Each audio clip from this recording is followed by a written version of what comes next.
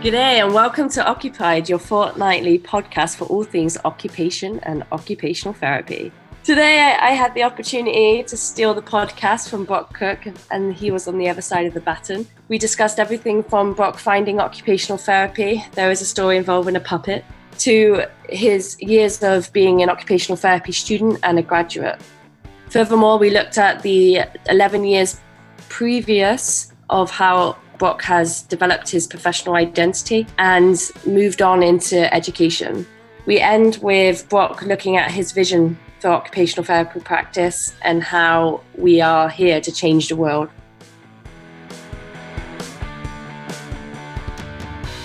When I was finishing high school, in my head I was going to the Air Force. Like that was it. I didn't have a plan B. That was what I'd worked, for the whole of high school pretty much to do. I was going to do engineering, had it all planned out. Everything was mapped out, as much as you can as a 16-year-old or whatever I was at the time. Yeah. Anyway, so that actually fell through, which was kind of gut-wrenching.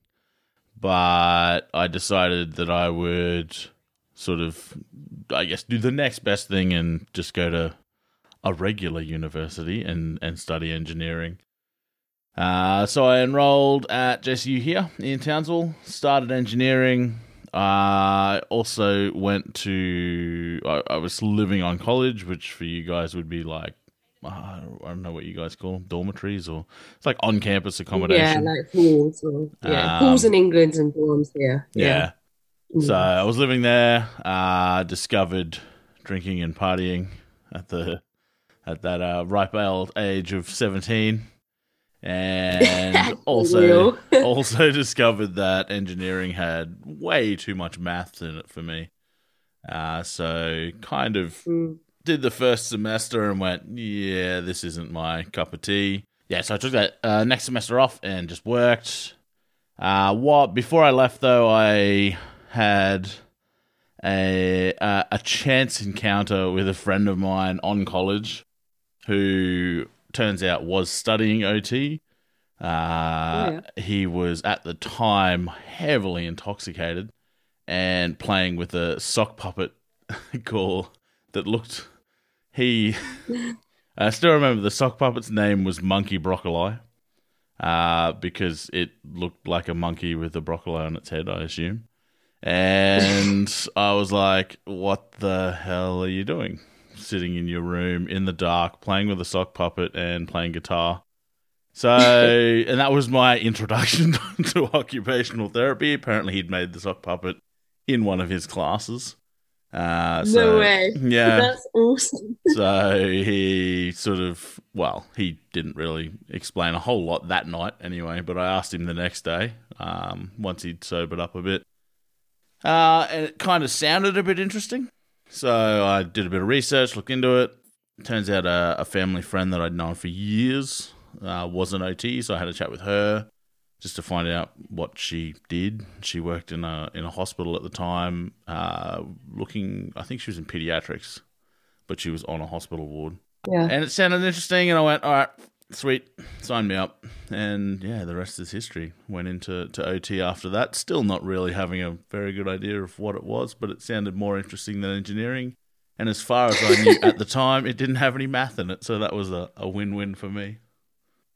So let me just get this straight. You chose occupational therapy because of his sock puppet. Don't question my decision-making processes. So look how good that turned out. Yeah. Step back basket weaving. Here's the sock puppet. Yeah. I will say that I haven't made any decisions based on sock puppet recommendations since, though. So I don't know if that's good or bad, whether I should revive it. But I think that may have been a one-off. But well, no, you never know. That is awesome. And so then you obviously signed up to occupational therapy. And what was that transition like for you? And that, learning, occupational therapy is very philosophical in what we do because we work with the things that people need to do every day. And so we more, rather than how I understand it, rather than sit in a textbook and associate conditions and what we know about a condition, we build a framework around what people understand, how they see their condition and how they see their occupations in everyday life. And therefore, how did you find that, that's first starting to understand what OT was? I don't think I had any really. I don't think I got my head around that at all until sort of well into the degree. I think the biggest change for me was going from an engineering lecture room where there was 120 dudes and 3 chicks to almost the complete opposite. And like me growing up around like team sports, like I'd just always been, around my mates and around guys, and now just it was really the first time I think I'd ever been in a room that was majority females, and me going, what am I doing? Am I even meant to be here, kind of thing? Like, have I just signed up to something that only women do, or like what's going on? And I think the course, when I first started it too, the first year course, from what I remember, which was quite vague, is I had not let go of my partying and drinking phase that I discovered during engineering.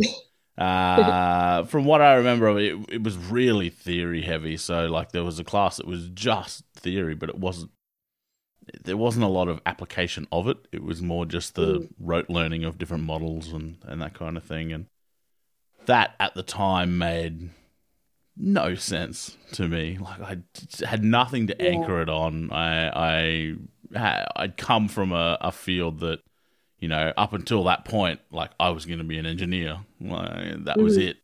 So I was kind of, I was definitely a bit lost with regards to that.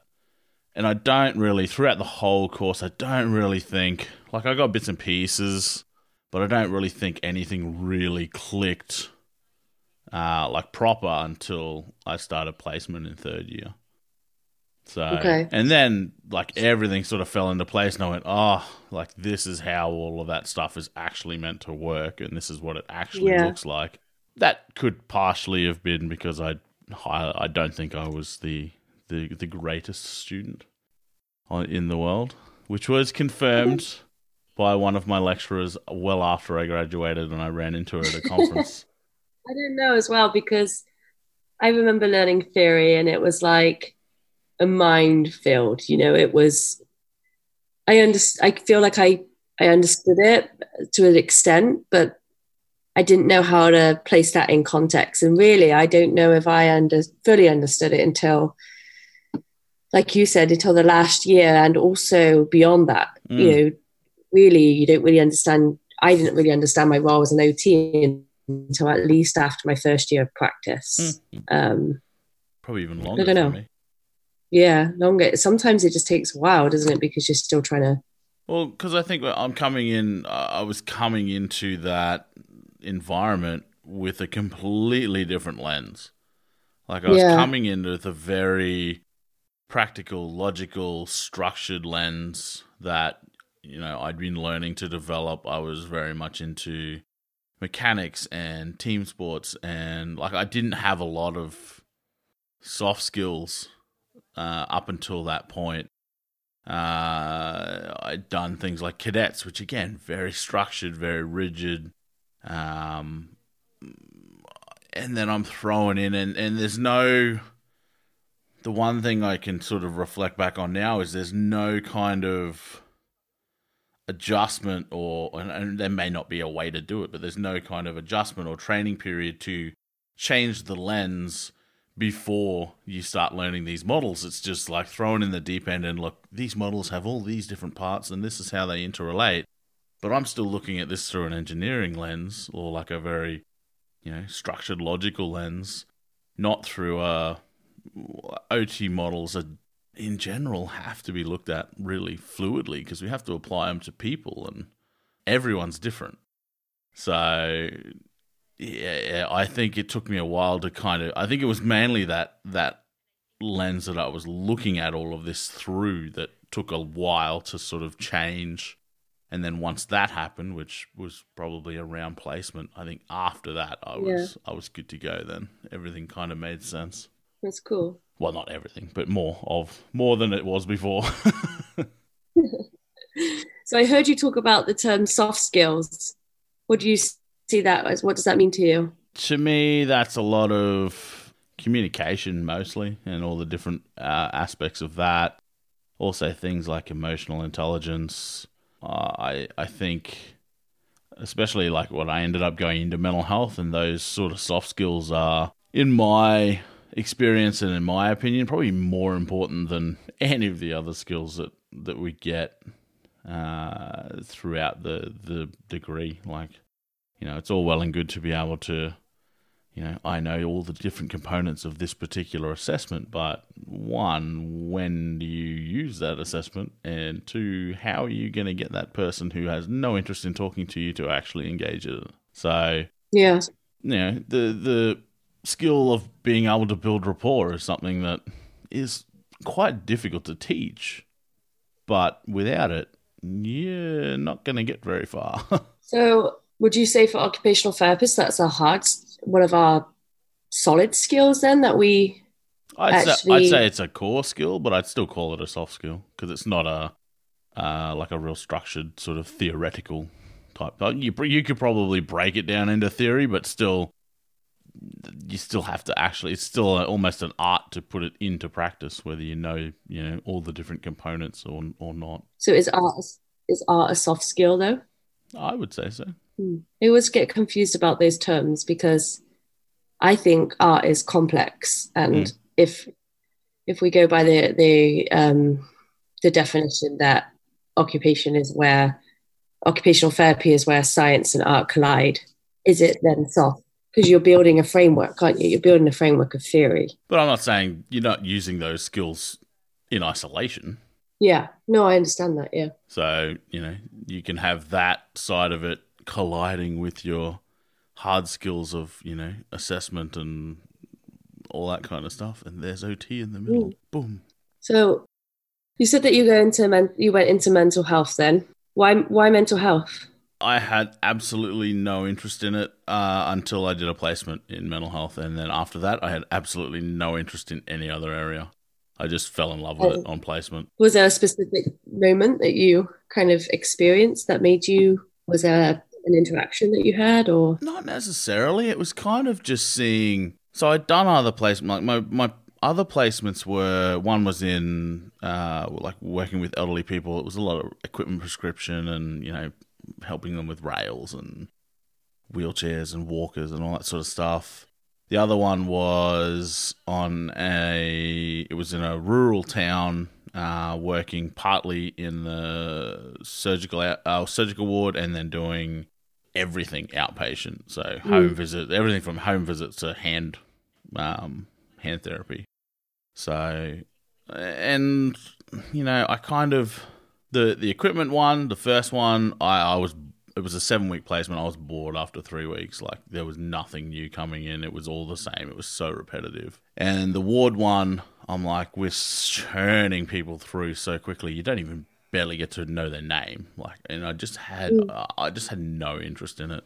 One of my mates was in the year above me, and he did a placement. And he was very similar to me in that he, again, didn't have much interest in mental health until he did this placement in this particular team. And then straight away just loved it. And he's been in mental health ever since as well. So I actually requested, after hearing his experience, I requested to go into that same team for my placement, and I was lucky enough to get it and had the same experience. But I think what really got me was, in those other placements, it was kind of this real narrow role for the OT. Like, your role is equipment, that's it. Or your role is to, on these days, you're going to look at hands. On these days, you're going to do home visits. On these days, you're going to do, stroke rehab on a surgical on a medical ward. Whereas the mental health placement, like, we got to look at everything, like whatever the person needed. And I was like, this is amazing. And every client was different. Yeah. Every day was different. Every week was different, working with the same clients. Like, it was just so much variety. And I do get bored easily. So the variety definitely appealed to me. But I just think I felt like in this field I could use OT more.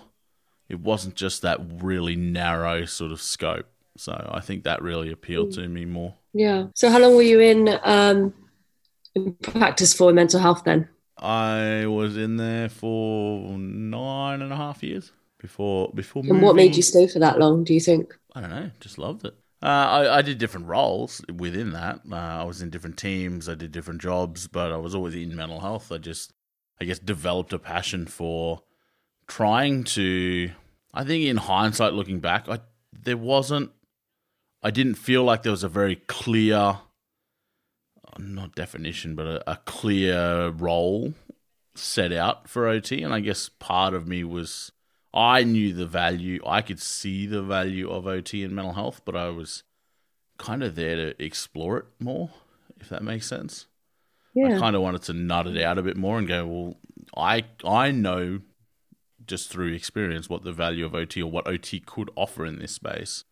And can we get the extent of that within the health services limitations, obviously, which I'm sure the UK knows as well with the NHS. Like that can be quite limiting at times with their different rules and stuff like that. So how did you define your role then within the mental health setting that you were in? Depended on which role I was in. Early on, when I first graduated, I was just pretty much doing as I'm told, like most new grads do. My first job, I was in a team. It was called a rehab team, but it was slightly different to what you would normally associate a rehab team being, in that we were part-time, or like half acute inpatient mental health, and half we would run these community groups for the mental health clients in the district. So, there was groups for elderly, there was groups for young people, there was cooking group, like a little life skills type stuff we would run. But it was all community based. It was about linking them in with services that already exist, or upskilling them so that they could live more independently, that kind of stuff. It was an OT heavy team, but we had a lot of other professions in it as well. But overall, the program was kind of very much based around independence and all those good buzzwords that I enjoyed at the time. I was pretty much just going along. At that point in time, that team was kind of almost one of a kind. In Queensland anyway. In my state, in that there wasn't any other districts that had a team like it, and it was kind of seen as pretty innovative, the way it operated within our state health service. I didn't know that at the time. I just started working there and, got the job and didn't realise it was kind of a big deal. But, I just kind of went along because we had so many OTs in the team. It was a really supportive sort of environment, especially to start my career. So, I just went along with a lot of the things that the other OTs were doing. A lot of them were a lot more experienced. Well, I was new grad, so everyone was more experienced than me, but there was a lot of experience in the team, a lot of OTs that have been, doing it for 10, 15 years kind of thing in the team. And I look back now and I'm like, some of the things were just so dumb, but you don't know any better at the time. Yeah. In what way? They just didn't serve a purpose. Like doing a functional assessment for baseline. What does that do? What does that mean? Exactly. What does that mean? Essentially, what has happened is doctors had heard, essentially almost like a buzzword, they'd heard that OTs do functional assessments. So would refer for functional assessments. They didn't know what it meant. It was an assessment called the DAXA that was used a lot. I don't actually know if you guys have it over there. I think it might have been an Australian thing. It was the Domestic and Community Skills Assessment, and it would just go through a whole heap of basic ADLs pretty much, and, you would observe them and score it up, and it was really massive. Like, to do a full one was like half a day, at least. Oh. Huge. And then another probably day and a half to write the damn report. So I realise now, with my slightly more advanced knowledge, that a lot of that stuff that we're putting people through, one, they didn't have to do it. Like, the DAXA tested the ability to withdraw money from a bank using a bank slip. No one used a bank slip anymore. And like, So it was that just day. stupid stuff. And I know, and I've had this conversation with heaps of people since, because I know there are some people that still use it, and they're like, oh, you just pick and choose the modules that you want. And I'm like, yeah, okay. The person that developed it doesn't even use that assessment anymore. That's how outdated it is.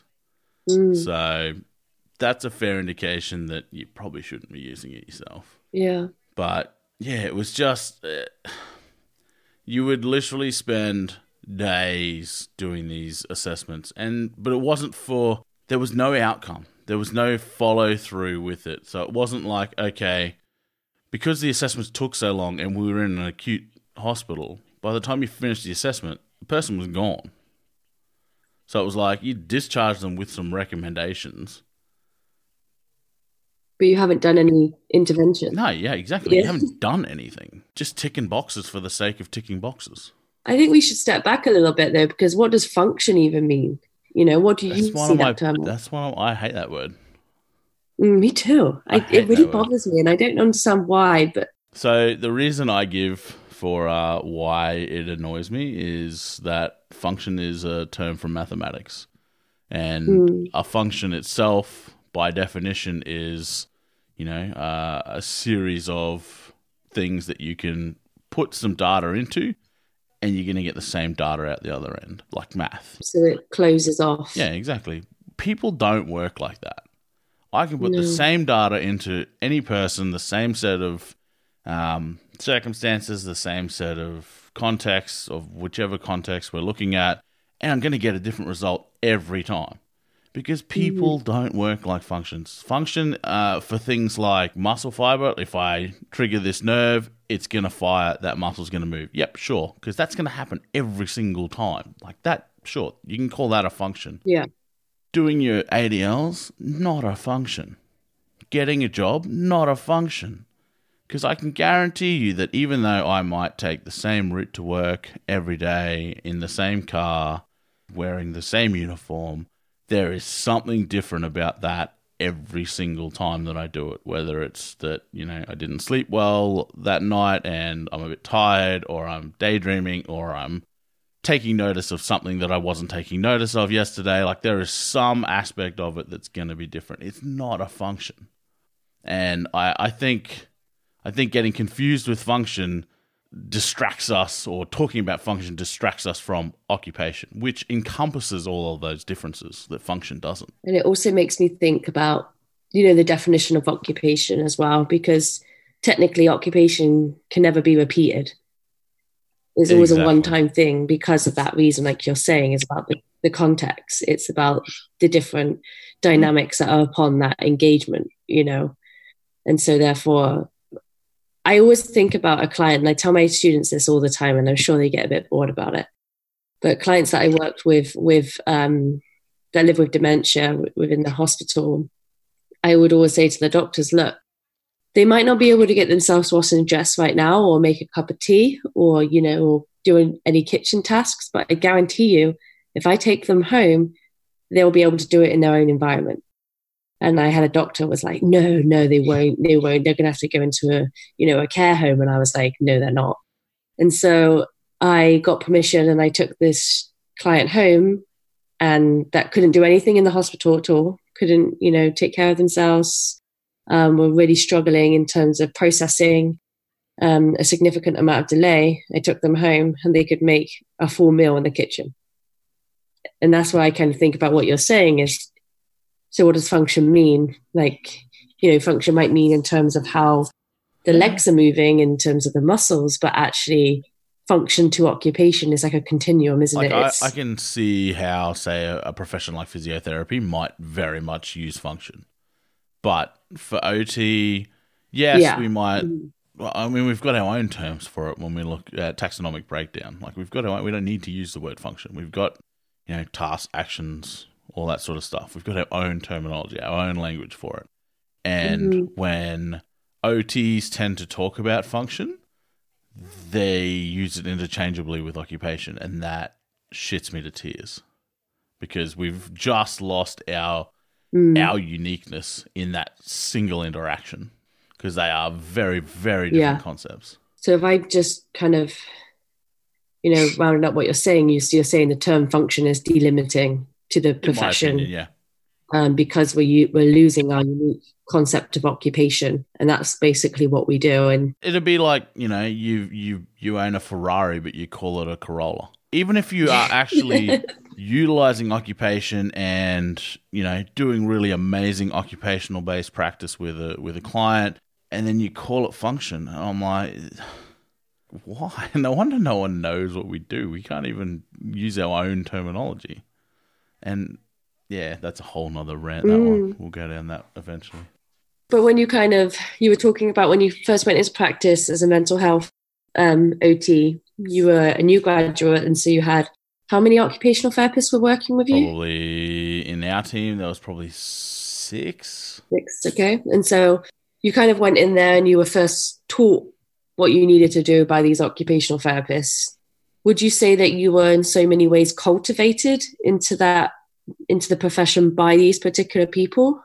Definitely, and especially as a new grad, you don't know what you don't know. So as far as I knew, like, I graduated OT, I had a rough idea from my mental health placement was 14 weeks, so I'd had 3.5 months experience. And I go into a team full of these OTs that I'm like looking up to because they've been doing it for ages, and this team seems amazing, and everyone's really friendly, and everyone gets along, and like I had no reason to question it.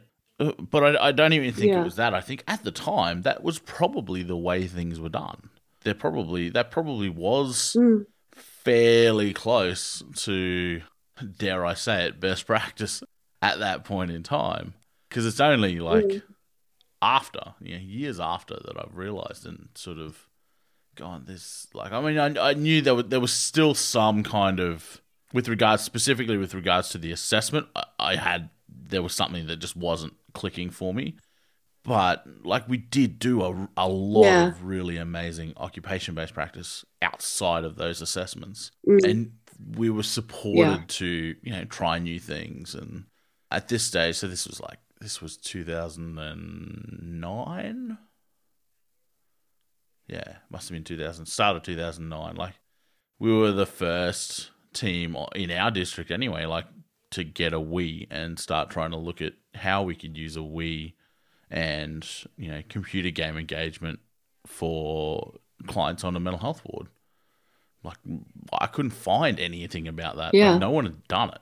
So we were encouraged to try new things, and it was a lot of engagement, a lot of occupation, and a lot of it was trying to create experiences or create access to occupations that normally most people would have access to at home, but they just don't in a ward.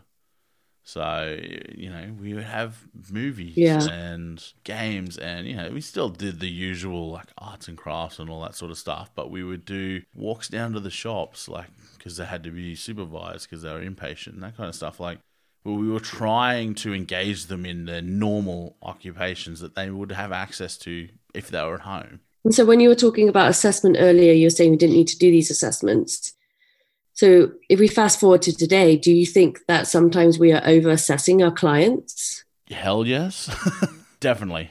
I think, I can't even remember, if they're listening and they were the person that told me this, send me a message and get at me. But I can't remember who told me. But I remember someone telling me that you should always know the why. So if you're doing an assessment, why are you doing it? If there's no purpose, if you don't know the why, you shouldn't be doing it. And there's research around institutional trauma. Like, there's research around the fact that some of these assessments can actually traumatize people. And even minor stuff, like it creates a bad interaction or a bad relationship for that person with the health service, which can be detrimental down the track. It might not have caused much damage right there and then, but the next time they need help, they may not seek it because they're like, oh, they're just going to make me do all this stupid crap again. Like, it can have flow-on effects. So I think that was some of the best advice I ever got, is always know the why. If you don't know the why, then you need to find out what the why is before you start subjecting, which is what we do. We're subjecting people to some of these assessments. And they seem benign, but if you take the client's perspective and look at all of the interactions that they've had with not just you, but all of the different health professions during their admission or during their, whatever it is, if it's outpatient or whatever, they've probably been asked the same questions 1,000 times. They've probably been subjected to similar assessments. Yeah. Like, there's some of the assessments that we would do that would be similar to some of the things that psych would do, which would be similar to some of the questions that social work would do. They're not the same assessments, but there would be similar, some overlap. That's frustrating. I can't even imagine how annoyed I would be if that was me.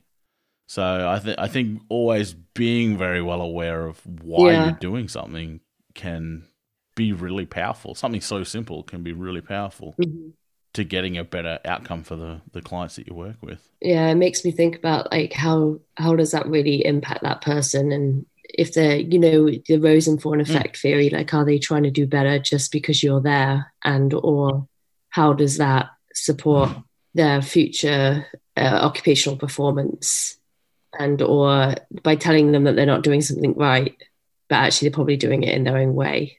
So it always kind of makes me kind of consider about those assessments that you were just talking about, the historical assessments, and also what are we doing today that is very similar. Fairly sure I think it was Rob Pereira that told me that, by the way. So cheers, Rob. Oh, okay. Yeah, he's amazing. The other issue I had with that particular assessment and some of the assessments we were using at that time is, okay, yes, they're standardized, but the question was never asked who were they standardized against. So a lot of those questions are standardized against middle-aged, white Americans, a lot of them. Some of them aren't standardized at all. But I'm like, if that's not the population you're working with, then the reliability isn't as high as it might show if you bring up their research. Like I said, testing someone on their ability to use a bank slip when at that point in time, I hadn't used a bank slip in 10 years. Because we don't have... I think banks had actually gotten rid of them not long after that. They just didn't exist. I get a bit frustrated with the standardized term, if I'm honest. So when you said that, as soon as you could obviously see my face, I was like, oh, because like you said, a lot of occupational therapists, we are white, middle-class, able-bodied people, and we enforce these opinions that we have onto different populations and how they engage in occupations every day. And we determine the meaning of that through those assessments. And actually, what does standardize mean? And standardize actually just means, I Googled it as you were just saying it on my other computer, is it calls something to conform to a standard. And so in that sense, are we being true to our philosophy by using standardized assessments? And the other flip side is, from my understanding, and this is what I was taught by Dr. Morris, who's in the UK, is that standardized just means that it's been used over 300 times. I don't think we know generally, I say the royal we, OTs in general, know enough about the assessments that we're delivering to even know how that process was undertaken. Because I cannot remember what assessment it was, but I remember at the time finding an assessment that was standardized, but they standardized it with OTs and OT students. It hadn't even been used with a client, with a service user. Yeah. So this assessment's probably going to be pretty accurate if you did it on me. But the people we work with aren't OTs or OT students. So, that always got my goat. Now, I'm standardized assessments, I do believe, have a place, but I think, like everything, I think there still needs to be a critical eye thrown over it. You can't just take it as gospel just because it's got that standardized label on it kind of thing. And it's also going back to those soft skills. I'm putting my little bunnies up in the air because I don't know if there actually are soft skills, and we can determine that in a different conversation at some point. But those soft skills are the most important thing of your practice, like you said. And so I say that they're hard skills in so many ways, because it's about the communication, it's about your approach, how you interact, like you said, your emotional intelligence. And therefore, the way that you present these assessments to the clients that we work with or the service users, I never use the term patient because that means that they're relying on you for something, is the most foundational way that you would give these assessments and so or provide these assessments or carry out these assessments. And it's not about the actual, particularly about the assessment that you're doing, it's about how you do it and how it's used. And I think lots of people forget about that sometimes. And they say, well, this is what the outcome was. They scored, the Montreal cognitive assessment. I don't know if you ever heard of that. Is it, the cognitive one where you have to count backwards and you have to remember world backwards and you have to identify the animals and... Yeah, and so you score 20, I think it's 30 actually. 30 is the highest. 30, yeah. And I think 20 and below is where there might be some sort of defect with cognition. There was ranges. I remember there being ranges, yeah. Yeah, so somebody did that on me and I scored 19. And I'm not even kidding. And so I'm like, okay, I scored 19, yet this is what I do. I'm an occupational therapist. I'm doing a PhD candidate and blah, blah, blah, and all these kind of aspects of it. So tell me how well that assessment is, especially, yes, I'm quite happy to admit I live with dyspraxia. But that wouldn't have been taken into account with the client that you were working with. Yeah. And therefore, how is that then going to affect the support that they have when they leave? And if they needed any support when leaving the hospital setting. The thing I think a lot of OTs don't know, and not just standardized assessments, any assessment at all, is like, so we're taught about, say, I'll use PEO as the example. So we're taught about the person, the environment, the occupation, how they all interact, how they interrelate. But then we do these assessments on people to find out more information around those sort of three different things and more information about how they interrelate. What people don't think about is that assessment is an occupation, which also means that you have to take into account all of the contextual factors around the assessment when you're looking at it. So you can't just go, it's standardized, I'm going to use it, it's going to give me information that I can put into my model over here, and that'll give me the answers. You're incorporating that into a system. Yes. Whether you use it, depending on what kind of assessment you use, it's going to affect that system as a whole, that system being the person and their occupational performance. So if you start looking at any assessment that you do, whether it's standardized, non-standardized, whether you're just having a chat with someone like we are now, or whether you're going through a quality of life inventory or some sort of checklist, doesn't matter.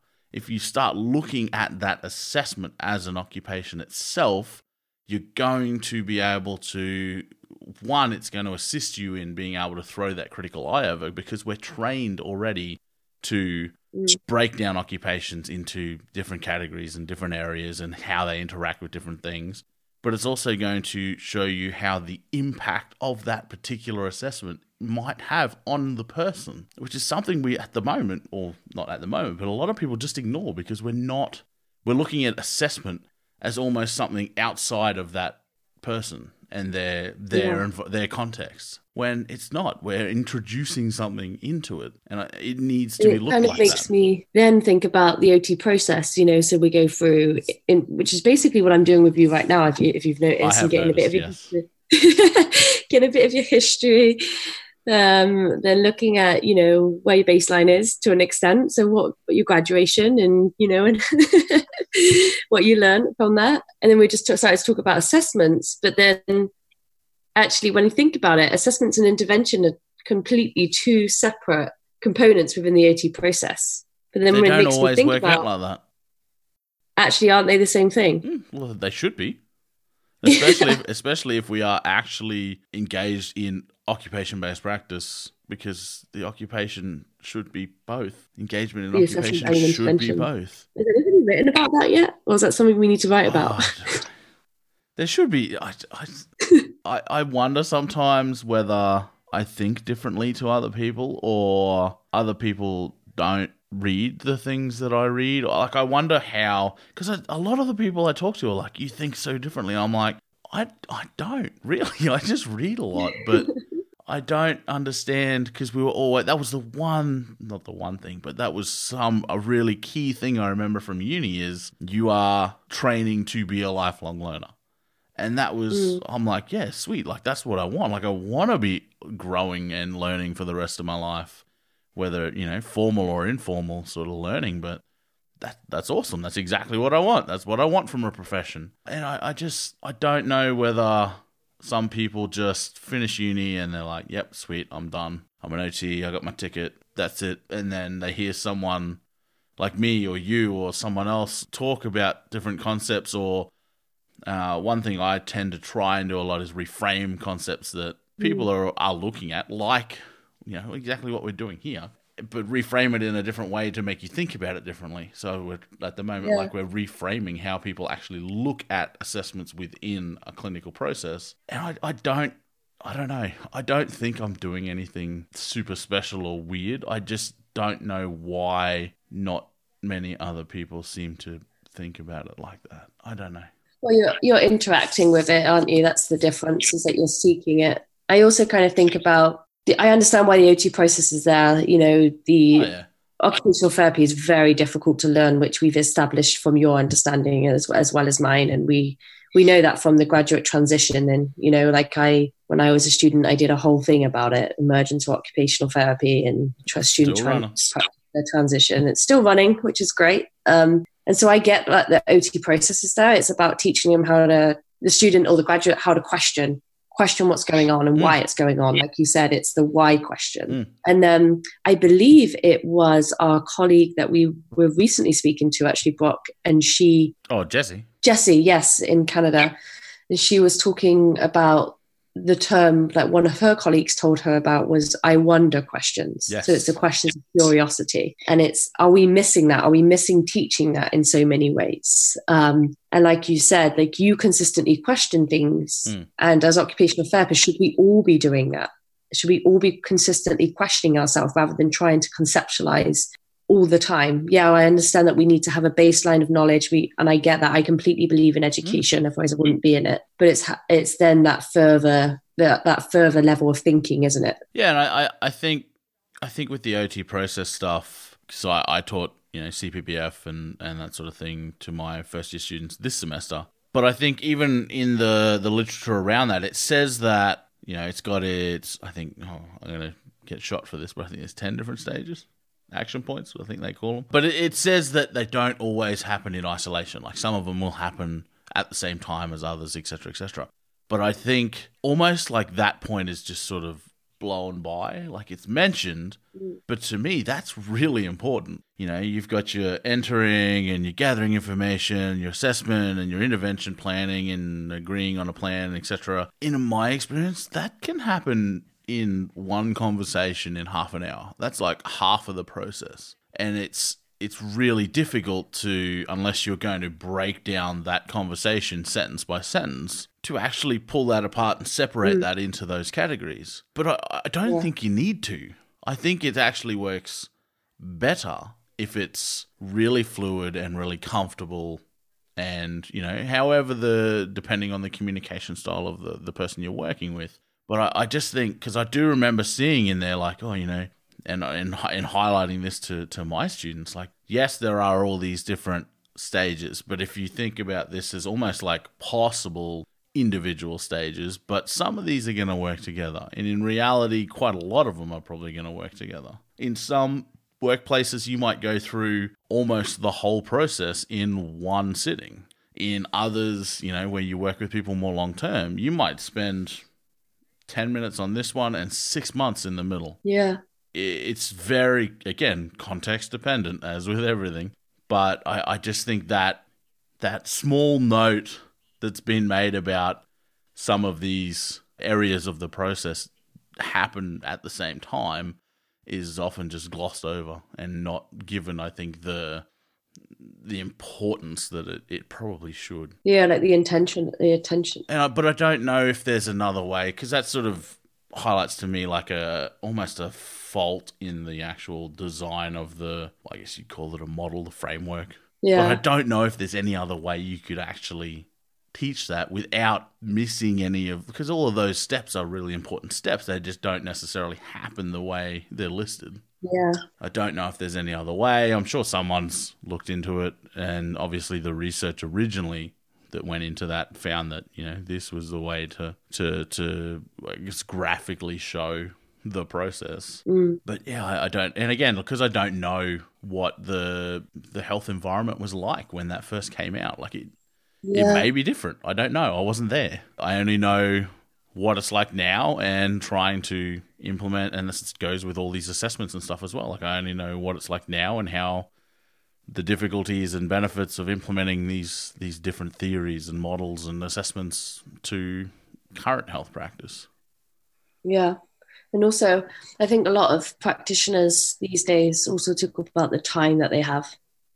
It's the lack of time to be able to do what we need to and want to do as actual OTs in terms of our own occupation. And it really, that's one of the biggest barriers. But I always kind of talk about how we can grasp time. And I think Diane Cox said that in her Elizabeth Casson lecture. She said about splitting time into two: one, time for your client, of course, but also time to be able to advocate of what we do and talk about what we do and use that language and cultivate other people.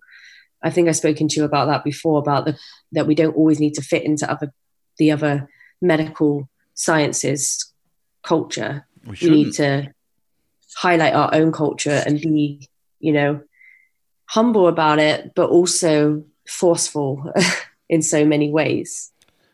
Need to stop calling our Ferrari a Corolla. Exactly. The more that we are, the more that actually they will give us time. Yeah. When you can prove yourself through the means that you're using, the value of what we do, and that's going to completely change the expectation in so many ways.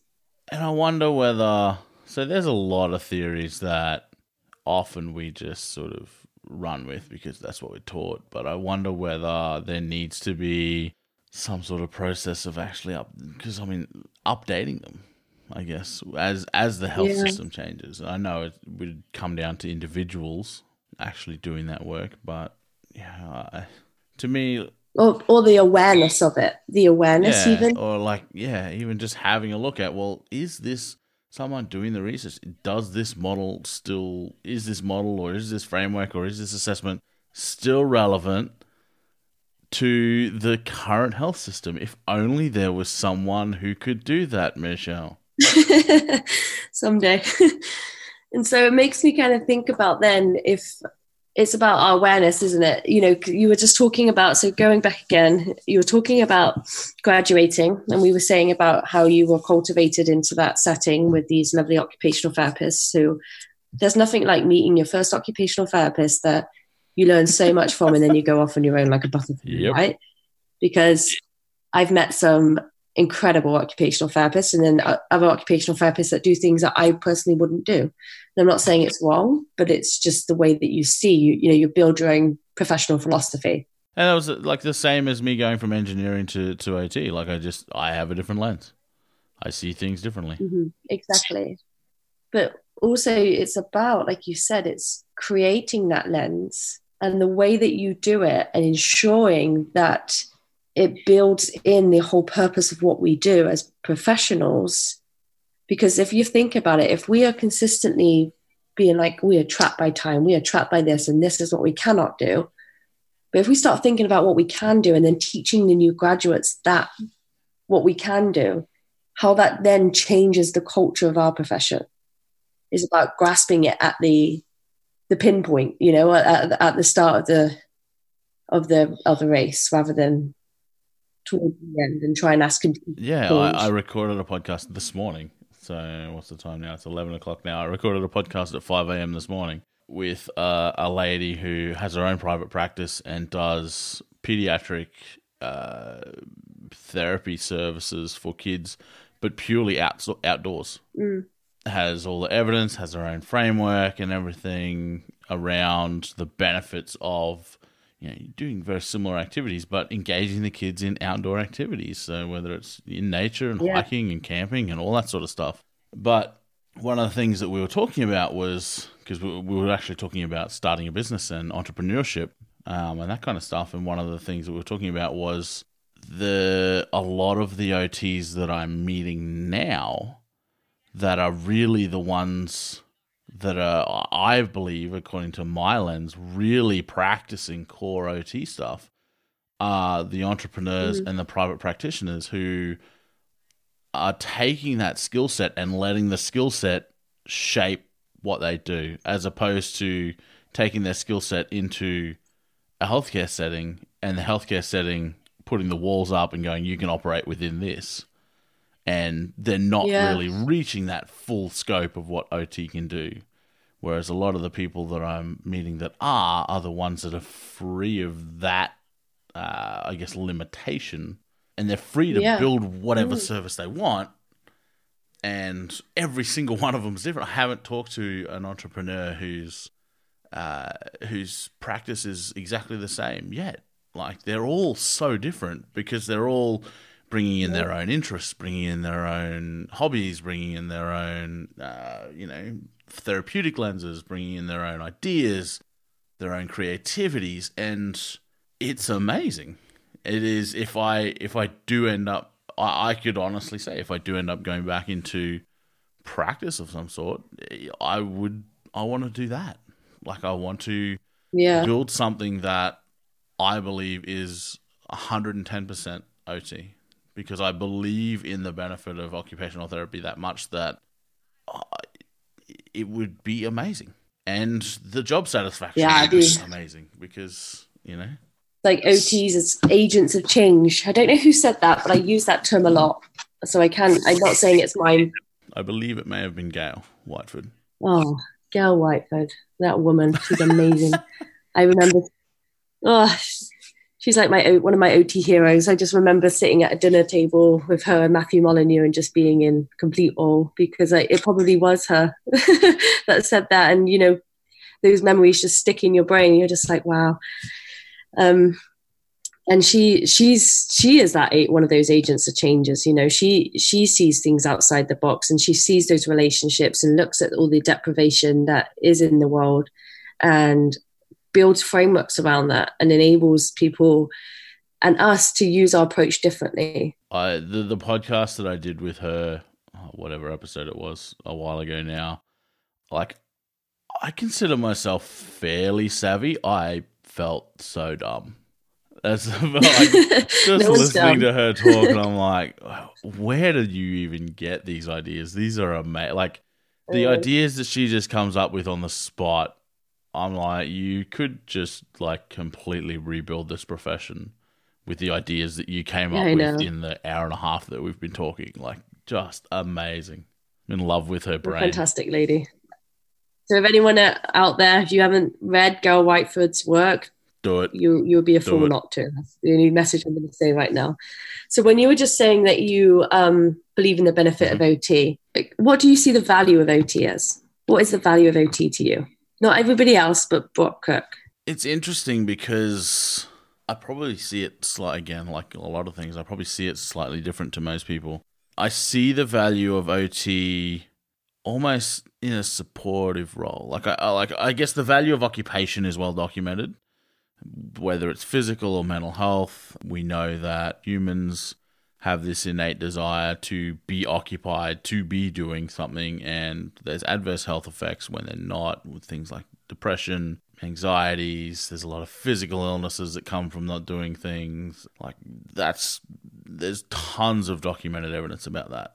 What I see in a real sort of general sense for OT with regards to that is a lot of the interventions that we would do with someone are often really common sense. And in my experience, there's a lot of people that I've worked with where, we've identified something that's lacking and they've gone, oh, I'll just do this. I'm like, all right, sweet. Like, it's not me coming up with it. I almost see OT as, well, I don't see OT as a clinical thing, as a medical model clinical thing.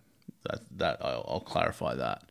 I see OT as almost the champions of occupation. So there's a lot of people out there that will understand that they need to be doing something and will be working towards re-engaging after illness, injury, etc. off their own bat, because that's how humans are hardwired. The people that we work with are the people that still have those innate needs, those biological needs, but may be lacking the opportunity, like a lot of Gail's work around occupational justice. They may not have the opportunity due to any myriad of reasons. They may lack the knowledge or skills to be able to modify an occupation. So I think we work with the people that are almost, I think of it like a bullseye kind of. Like there's these people in the middle that can work it out themselves. Like most of us do every day.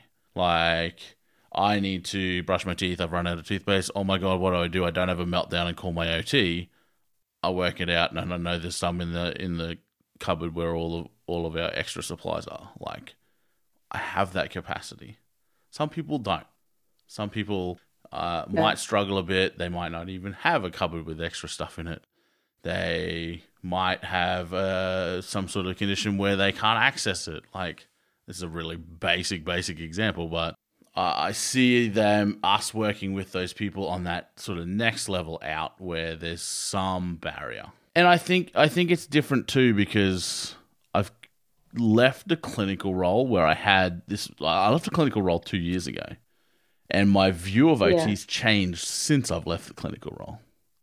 So I've still got, in my head, I've still got this kind of explanation of how we do things clinically, which is, working with those people that don't have the knowledge or capacity or ability to overcome those barriers themselves.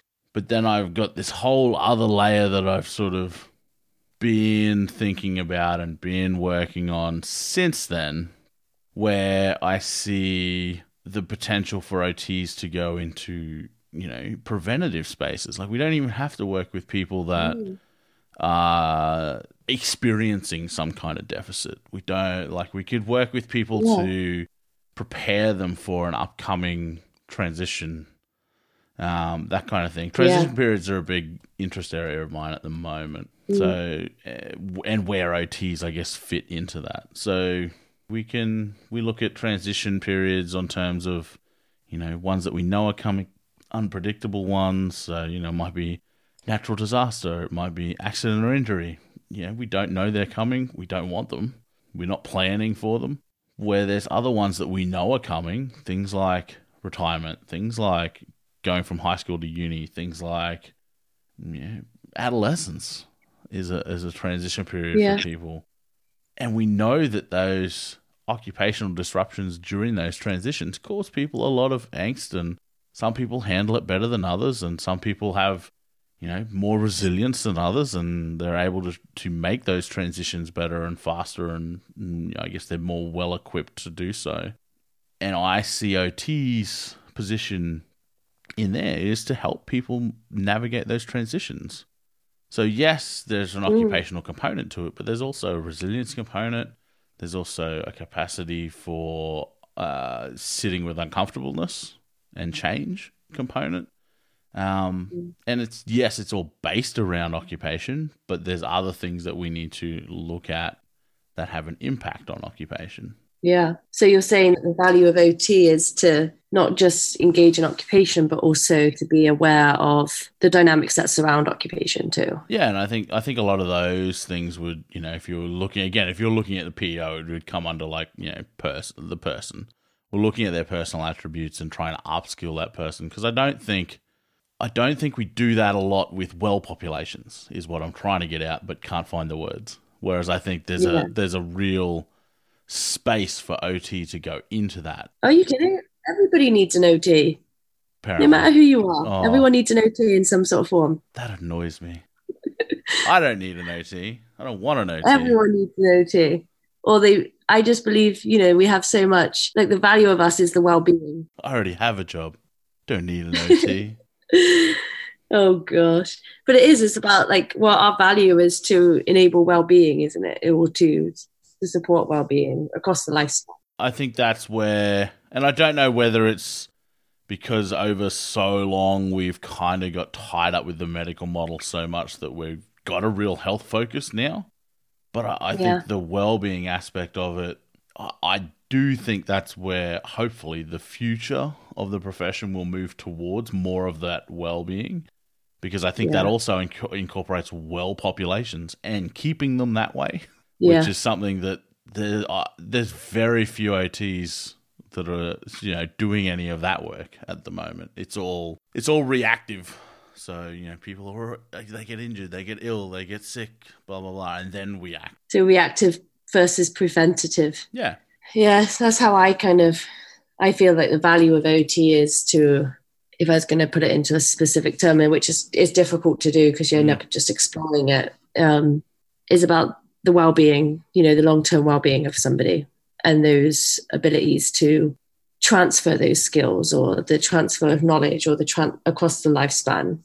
And like you said, it is the preventative versus the reactive, because no one actually ends up staying in the same state. They always either decline or they get better or. And so transitions are occupations. I put my hands, that everything is an occupation, regardless of what you're doing. And I think sometimes we don't always acknowledge that. And that is our role, is to enable people to do what they need to do through those transitions, whether that's preventative or reactive to what's happened.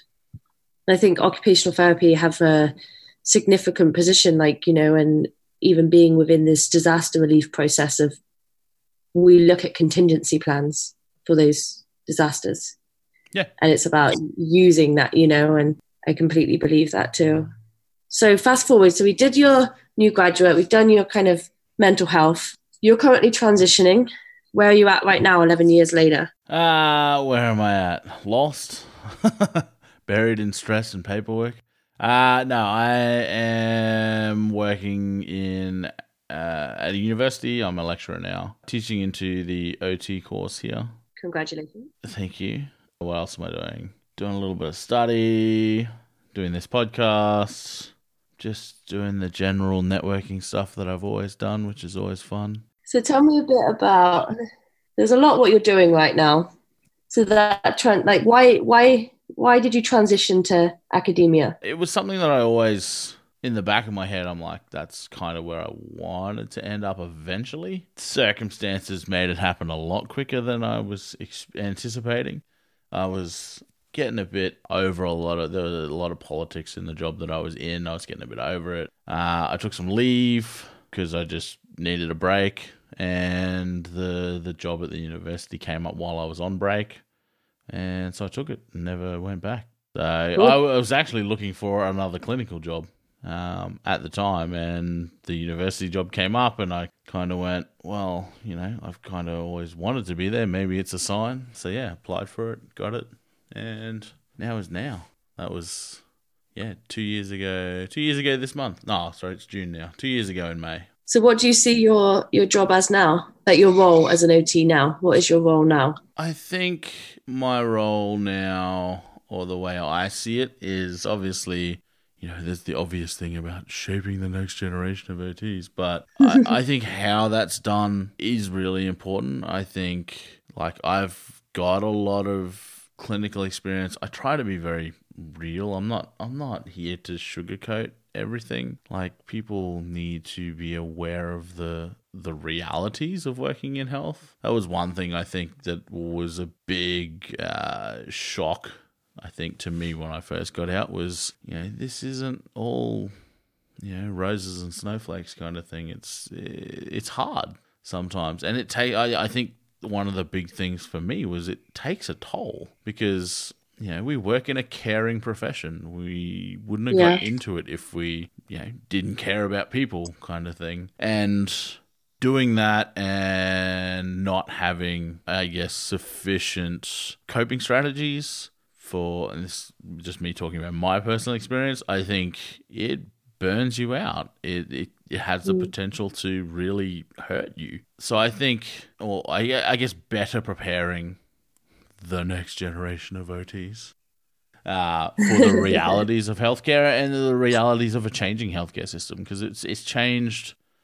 exponentially in the time that I was in it. So even by the time, say, I'm teaching first years this semester, by the time they graduate, it's going to be a different health system. We've got different national health policies that have rolled out in the last 4 or 5 years. It's a completely not completely, but there are large chunks of our health system and our disability services system that are completely different.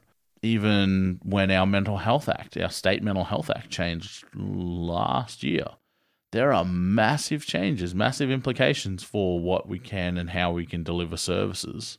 So, like, in the 4 years it takes for our undergrads to graduate, the health system can be very different. So it's not only me preparing them, but me keeping on top of what's actually happening. And I think a good way of that is, like, as you know, like networking and keeping contacts all over the place is something that I've always been interested in and, fairly it's good at, vital, I guess. isn't it? But I think that now in this particular role, I always just did it for fun.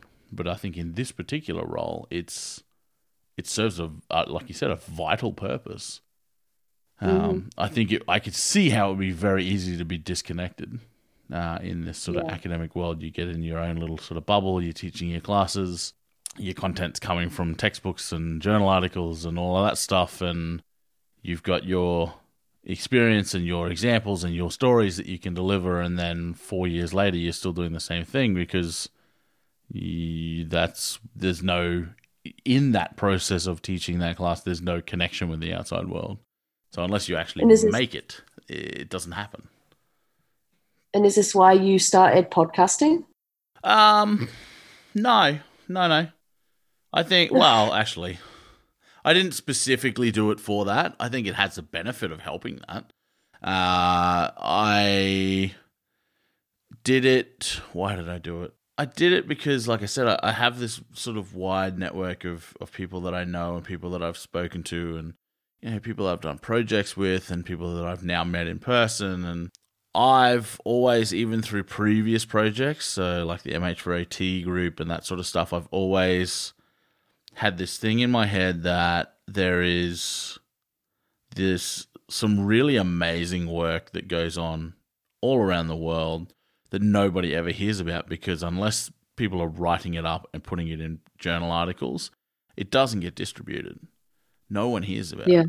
So the MH4AT group originally, this was started in like 2011 or something, originally was for that, for people to share resources and things that they were doing and ideas and concepts and, that really on the ground work that nobody else would ever hear of otherwise. Like, it was a place where we could really connect. And I think it's kind of self-sufficient now. It doesn't need me.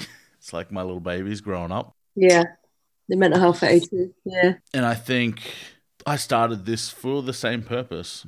I like having conversations. I'm quite chatty, as some people may have guessed. And like I said, I know lots of people all around the place, and I'm forever meeting new people online. And, if I read a decent journal article, I'll send them an email, say, this is awesome. Yeah. Like, what else have you done? What else are you working on? Like, this is cool.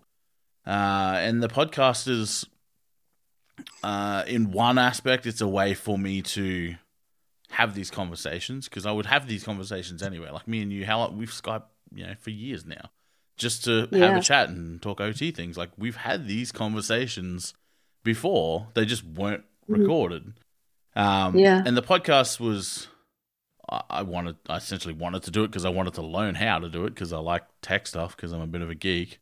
And I wanted to have more of those conversations, and this way I get to sort of roll all those things into one and share them with other people, so that those conversations that I have, that I get so much out of and I learn so much from, I can share it with people, and they might get something out of it. And if they get something out of it, that's even better. Like, it cost me a couple of hours of my time, and someone may have learned something or thought of something different or thought of a concept in a different way or questioned something that they'd always done, or it could be anything that they get from it. But to me, it's all comes back to that, trying to show people that, or highlight some of the amazing work that's being done by amazing therapists out there that just doesn't normally get seen.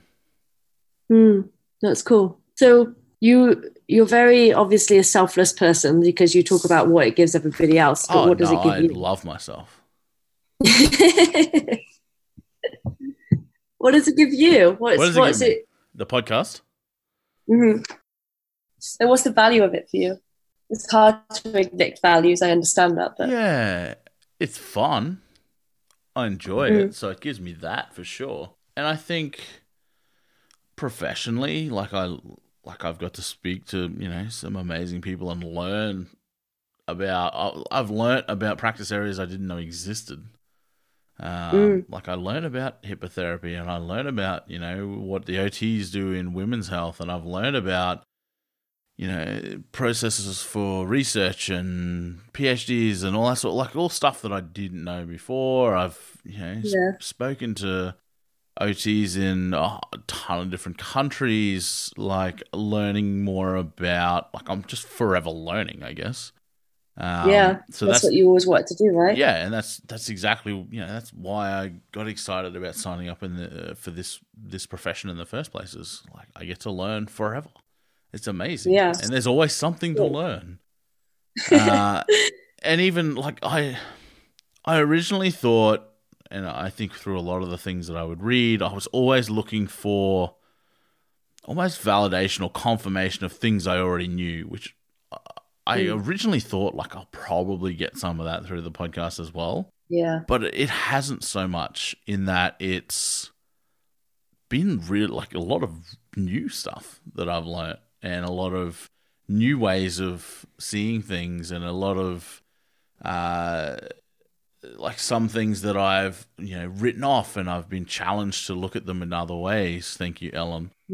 It's been, I feel like I've grown a lot from having these conversations and like the feedback. I mean, I'm not gonna lie, like the feedback that I get, it's obviously gives you the warm and fuzzies and that kind of stuff, especially if people really resonate with some of the conversations you have or some of the information you put out there. Because I can understand for some people how it might seem like scary as shit, putting yourself out there, and it's not that I'm overly confident, because I'm really not. It's just not really been, and maybe because I've done a fair bit of public speaking before, I don't know. Or maybe because it's not live and I can edit it and, I've obviously cut all the swear words out of this one kind of thing. But, like, I don't know what it is, but I don't get nervous. It doesn't worry me. It's almost like I spend each episode, and I do reflect on each episode, and I listen to each episode multiple times through the editing process, and even once it's released, I'm really looking for ways to improve myself. And one of the things that I do remember thinking early on was, now that I'm not in a clinical role, like I can keep on top of all of that other stuff, but one of the things I can't is my interviewing, because I just don't get the opportunity to do it. So I remember thinking early on, like after like the first episode or something, that this would be a really good way to keep my interviewing skills, current and fresh. And so far it that seems and research. That and Michelle can keep pressuring me to do research. Well, you're doing it, aren't you? You're looking at how the roles are across the country and across the world. Essentially, you're doing it already. You're looking at it, you're analysing it, you're reconstructing it, you're bringing about new ideas. You're basically doing it, Brock. It's just writing it. See, I just don't like writing. If you could like podcast a PhD, I'd be all over that. It makes me, from what you were just saying, I had this conversation with one of my very brilliant students more recently about the vulnerability of occupational therapists. And if we're not as vulnerable, then are we actually really learning if we feel that we know everything? And one of the common things that I say to my students, and they will nod right now if they were listening, is be comfortable with being uncomfortable in your practice, because then if you're not really listening. And if you think that you're right, you're probably wrong. And I embed that within them from like, so, and it's even from you, that's 11 years plus practitioner, that is saying to me that this is what I'm hearing is, I am forever learning, and I am happy to be wrong in what I think. just so that I can work with the people that I need to work with. And that's another thing too, is I don't think anyone's wrong. I think wrong is the wrong way to. That's ironic. Yeah, Wrong is the wrong way to frame it, and a lot of people do. Like, oh, I've had so many people like, oh, what you said is wrong, or I thought this, I must be wrong, and it's not that. It's almost like where everyone's an individual, and we've evolved our understanding of different concepts and our lenses through very different experiences. Like, there's a lot of things that me and you see similar. There's equally as many things that we would see differently. We're both occupational therapists. We've come up through very different experiences. We've had interactions with very different occupational therapists that have, rubbed off on us. But we can still, like, I don't think that makes either of us wrong. We just are coming from different places. Even if we're talking about our specific maybe the topic. term wrong is probably the wrong language to use, but could be question, if you think everything is right, you would need to question yourself, or be curious. I think if you lose that curiosity, then there's something that you need to investigate. Like, if there's nothing making you curious, and that was, I was speaking to, who was I speaking to? Oh, actually, it was in the podcast this morning. I was talking about, because I'd been asked by multiple guests on the podcast, like, I think you might have asked me as well, like, do I have any questions? Can I send the questions through beforehand? I'm like, I don't prepare any questions. I don't do any of that, because I bring people on here that I find genuinely interesting, and I am genuinely curious. So all of the questions that I ask people are off the top of my head, like, because I'm actually engaged and I'm genuinely curious about what you're teaching, or because you're teaching me, whatever it is we're talking about, you're teaching me, and I'm learning, and I'm trying to get as much information out of you as I can. Usually before either I go to bed or by you go to bed, because there's always a time difference. So I think a good gauge of that is, have you got that curiosity? Like, are you, if you don't have the curiosity, you're either not engaged in the topic or the activity, or you think you already know it all. In which case, there are two things that you can look at and change to get that curiosity back. Yeah. And we need that. We need to be curious, because we are humans, and humans are curious, right? I hope so. I think one of my final kind of questions that have just kind of been developing over this however long conversation. So we've kind of gone from, studying, like, why you got into occupational therapy. It was because of a puppet. To, how you felt in university, how you went through that process of learning theory, and how you started to find your own identity and start to really understand what it was in your third placement. And then going into practice, that transition of that cultivation from other occupational therapists, and also then finding your voice and realizing that, and reflecting, using that professional development to reflect upon that and reshape your own identity. And then again, that transition into coming into education of, you're burnt out from the services, there's only so much you can really do. And now it's about changing that vision for students to be able to be prepared because of that experience that you had. Tell me if I'm wrong in any of this. No, you're right. So one of my questions is for you now is, what is your vision for the future of occupational therapy? It's a big one. Because you're podcasting, you looked at you're looking at different aspects, you're educating people from around the world. What's your vision now? Or I think it's like a continuum, isn't it? In so many ways, a continuum of vision. Yeah. Of your vision. That's a really hard one, because I think I'm the type of person that kind of looks at I'll imagine multiple different scenarios for any sort of conundrum. I think there's a couple of things I would love to see the profession do. I do think that well-being is going to be the next big push in therapeutic practice, because I think I can see a change where OTs are starting to realize that we don't really fit in a medical model. We don't fit the medical model, did you say? Yeah. I mean, we don't at all. That's what I mean. But I know, but like OTs are finally starting to see that. And I'm seeing a lot more OTs now starting to branch out outside of that model. And I can see that being the space that OT starts to grow in more. So at the moment, majority of OT positions, I think you'll agree, are within some sort of medical model health service. I can see that changing in the next 20 years.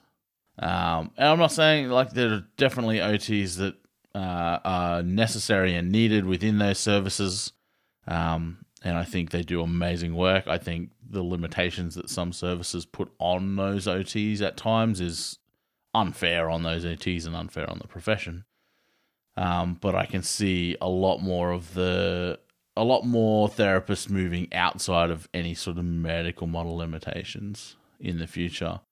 The other idea that really, really fascinated me was one that came up in the podcast with Gail, and she believed that what she would love to see was a profession that was separated differently into what we do. So she used the example of law, where you're a lawyer, but you work in family law, you work in criminal law, where law is always in the name. Whereas, you're an occupational therapist at the moment, you're an occupational therapist, you work in acute mental health. Like, that's got nothing to do with occupation. You work in pediatrics. Again, nothing to do with occupation. So her idea that she pitched was that occupational therapists work under occupational specialties, similar to law. So you would be an occupational therapist that would work in occupational deprivation. That would be your specialty. And you would work with all age groups. Doesn't matter who, but that was what you would be working in. You might work in occupational transitions. You might work in occupational justice. So they're the specialists. So you would be a specialist in, occupational transitions or occupational deprivation. Yeah, that would be amazing. That's actually... I know, it just makes so much sense when you say it out loud. Yeah. But, and her idea was that will, one, you're going to end up with a lot higher quality therapists, but you're also going to eliminate a lot of the issues we have at the moment with promoting ourselves. Because, like she says, similar to law, like occupation, what's core to our profession would be in the name of the practice area that we're in. Yeah. So that's something I've been thinking about a lot since speaking with her, and I'm like, and I'm sure that's one of the ideas that she just plucked out off the top of her head while we were that talking. Lady. By gosh. Yeah, that's definitely stuck with me. That idea. So I would love to see that happen in conjunction with the well-being. Sorry. Yeah, I wonder how we're going to do that. Now I'm like, how can we do that? So rather than having specialist sections in different national, have to start. I honestly think it's like any movement; it would just have to start. Yeah. So, like, part of me is then thinking, like, how can I position? Because, like I said before, my interest is at the moment very much in occupational transitions. How could I position myself as a specialist in occupational transitions? Like, I don't need to be a specialist in everything, but how could I position myself as a specialist for that? And I think, if other people did it, like, it's like any movement, it starts small and then you get groundswell. Interesting. But it definitely wouldn't be easy. I think mine's probably transitions as well. Reactive transitions. Yeah. Or preventative transitions or something. Yeah. Whereas, someone like Gail someone like Gail would be sort of occupational justice. And then there'd be others that, have a real passion for occupational deprivation and that kind of thing. So, yeah. That's where I would love to see the profession move into something more authentic. I feel that's a more authentic OT. That sort of that.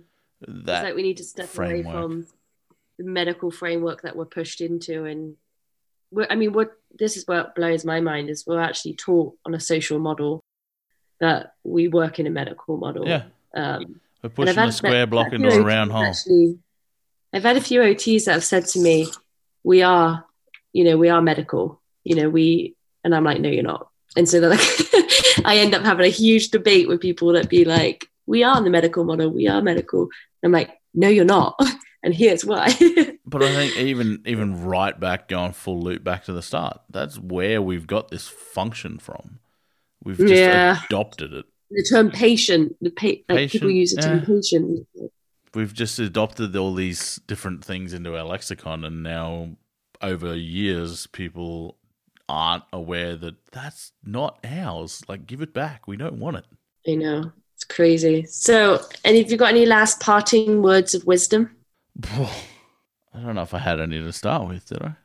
Yeah, you've had there's a bit of a story there, mate. No, I think OTs just need to find that.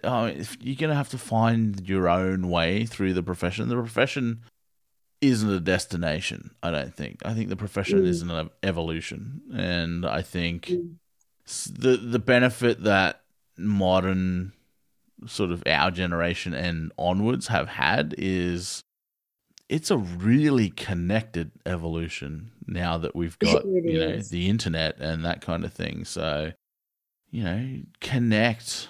The more people you can connect with, the more experiences and ideas and thoughts and resources you can pass through your own brain and shape your own lens and get a much more a much deeper and authentic view of occupation and occupational therapy. So I see too many students that are still trying to. It's scary. They're still living in little silos, and it's scary to reach out, and it's scary to put yourself out there. But the benefits far outweigh the risks. So that's probably the one piece of advice I would give to anyone, really, therapist or student. I think what I've learned from today is remain curious. Yeah, that's a good one. Why didn't I think of that? Because I'm the one asking the questions. This is hard. This is so much harder on the other side. I know, right? It's so weird. I didn't think it'd be that. Money. I didn't think it'd be that. I feel bad for the people that I interview now. I'm like, is this what it feels like? No, mate. It's great. It's insightful. It brings about so many new ideas. Having that, that interaction, that interconnectedness of the seeing people that have the similar ideas, and so I've learned a lot from it. Even for my research, actually, I've been writing a few of your. I've seen you taking notes. Like, I need to do this. Yeah. Hopefully, some of it's useful. Thank you so much for your time. It's been fruitful. We've gone through basically the whole of your history of your own occupation. Know more about me now than I know about myself. So I know, right? No more basket weaving. It's all about the puppets. That's it. It's all about sock puppets. Good old monkey broccoli. Broccoli.